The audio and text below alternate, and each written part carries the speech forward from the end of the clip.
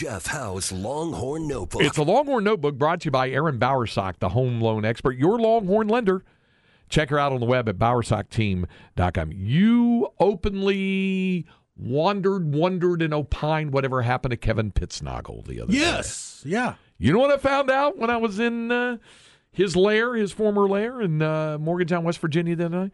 Kevin Pittsnoggle is a middle school English and history teacher near his hometown in West Virginia, I think. And I think he's a middle school basketball coach, too. Wow. That's what he's doing now. That's what Tony Caridi told me. He said Pittsnoggle's back in his hometown.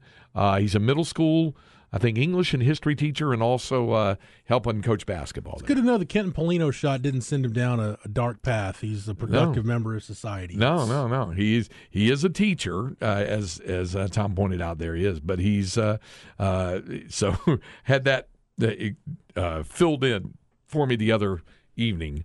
By that. So, speaking of which, does Dave Garrett ever wear his Super Bowl ring, or is it just kind of rare occasions? Tucked away in a safe? He has it. It's pretty nice. It was about a $20,000 ring. So Dave Garrett has more Super Bowl rings than Dak Prescott and Tony Romo combined. He does. That's where we're at. My engineer on Longhorn Road men's basketball games has more Super Bowl rings than Dak Prescott. Yes. Damn. Has had more appearances in the NFC Championship game than Dak Prescott. Yes. That is correct. By the way, I missed this. Tony Pollard has a broken fibula. Yeah. That's difficult. This is awesome. We're having fun this morning, no? Yeah, absolutely. Longhorns had fun certainly when it was over, winning the game in Morgantown, beating West Virginia. And we visited with Rodney Terry afterwards to discuss the hard-fought Texas 69-61 victory.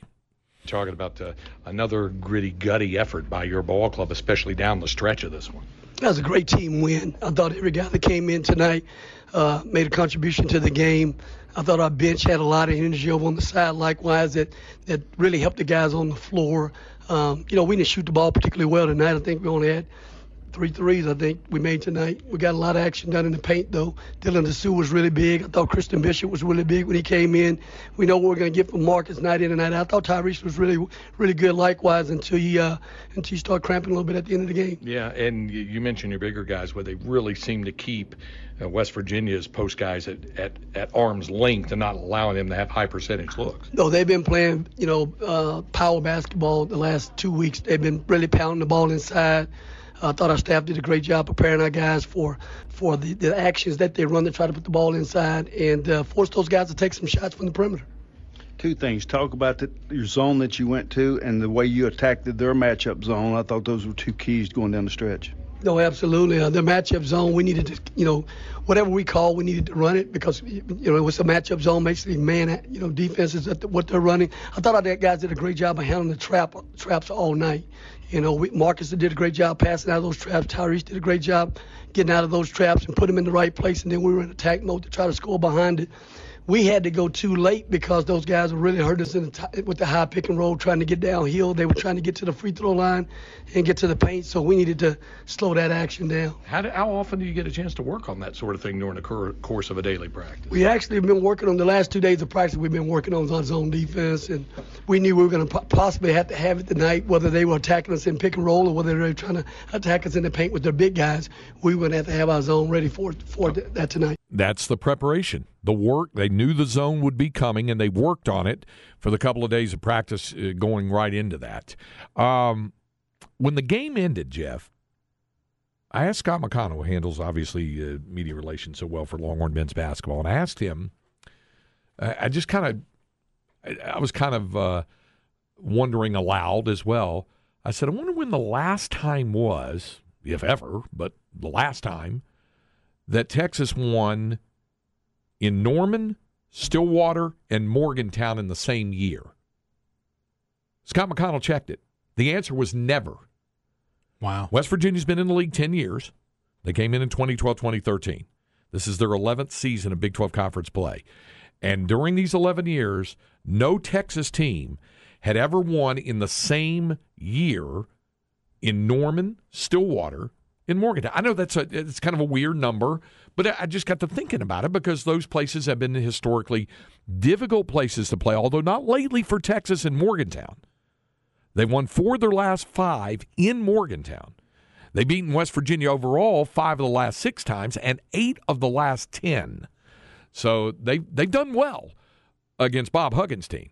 But I got to thinking about that because when West Virginia first came in, Oklahoma State was really good. West Virginia was good at the time.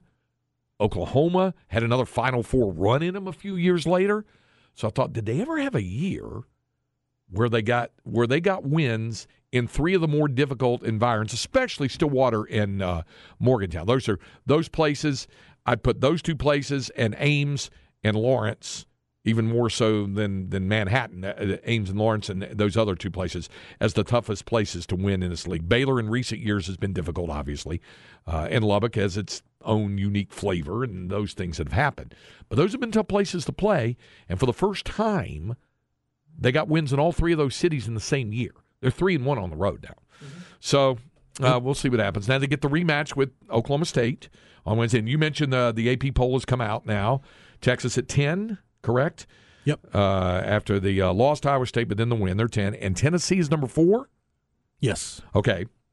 So Tennessee is number 4, Texas number 10. So it's going to be a top 10 matchup this Saturday, regardless of what happens on Wednesday night, tomorrow night, when Texas has the rematch with Oklahoma State. But hopefully they will be able to carry that into that. One other thing before we get to the break here.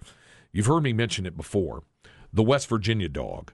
The hot dog in West Virginia, which is that? It's a lot like a Carolina slaw dog. I love it. And they only sell it at one concession stand up there. It's a hot dog with like Dijon mustard on it, and then it's got onions, it's got chili, and it has coleslaw on it. It's a great dog. It's similar to the ones they have in Texas. Well, the only person I know who loves these as much, if not more than me, is Rick Barnes. Rick's last trip there, when Texas played there, Rick and Chris Ogden and I walked up there to the stands, and before the game, can you imagine a head basketball coach going to the concession stand? And he wanted a hot dog, and he said, "We'll get one for Ogden." And he said, "Craig, you want one?" I said, "Sure." And so he goes, 3. And then I said, "That'll be whatever, $21 or whatever it was." He didn't have his wallet with him, so Ogden paid for it, I think, at the time. But then Rick asked before he left, he goes, "You guys closed it. When do you guys close?" And he said, "Well, when the game's over." And, "Oh, okay." And they said, "What do you need, Coach?" And he said, "Could I send an order up before the game ends?" Absolutely. And it was a night where Texas won. He ordered 10. Jeez. And was passing them out to assistant coaches. I think I had another one. Eddie Horton had one. Ogden had one. And I think Rick, who normally doesn't indulge in those things, he's usually very health conscious, but he ate 2. So I sent him this photo of this dog as a text. And, of course, Tennessee was very impressive in their win in Baton Rouge over LSU. So I sent this to him, and I said, "Congrats on a good win down in Baton Rouge tonight. Eddie and I thought about you when we were putting down a couple of West Virginia dogs up here in Morgantown." He goes, "I'm jealous. You both know how much I love a hot dog. Looking forward to seeing both of you. Love you, Craig."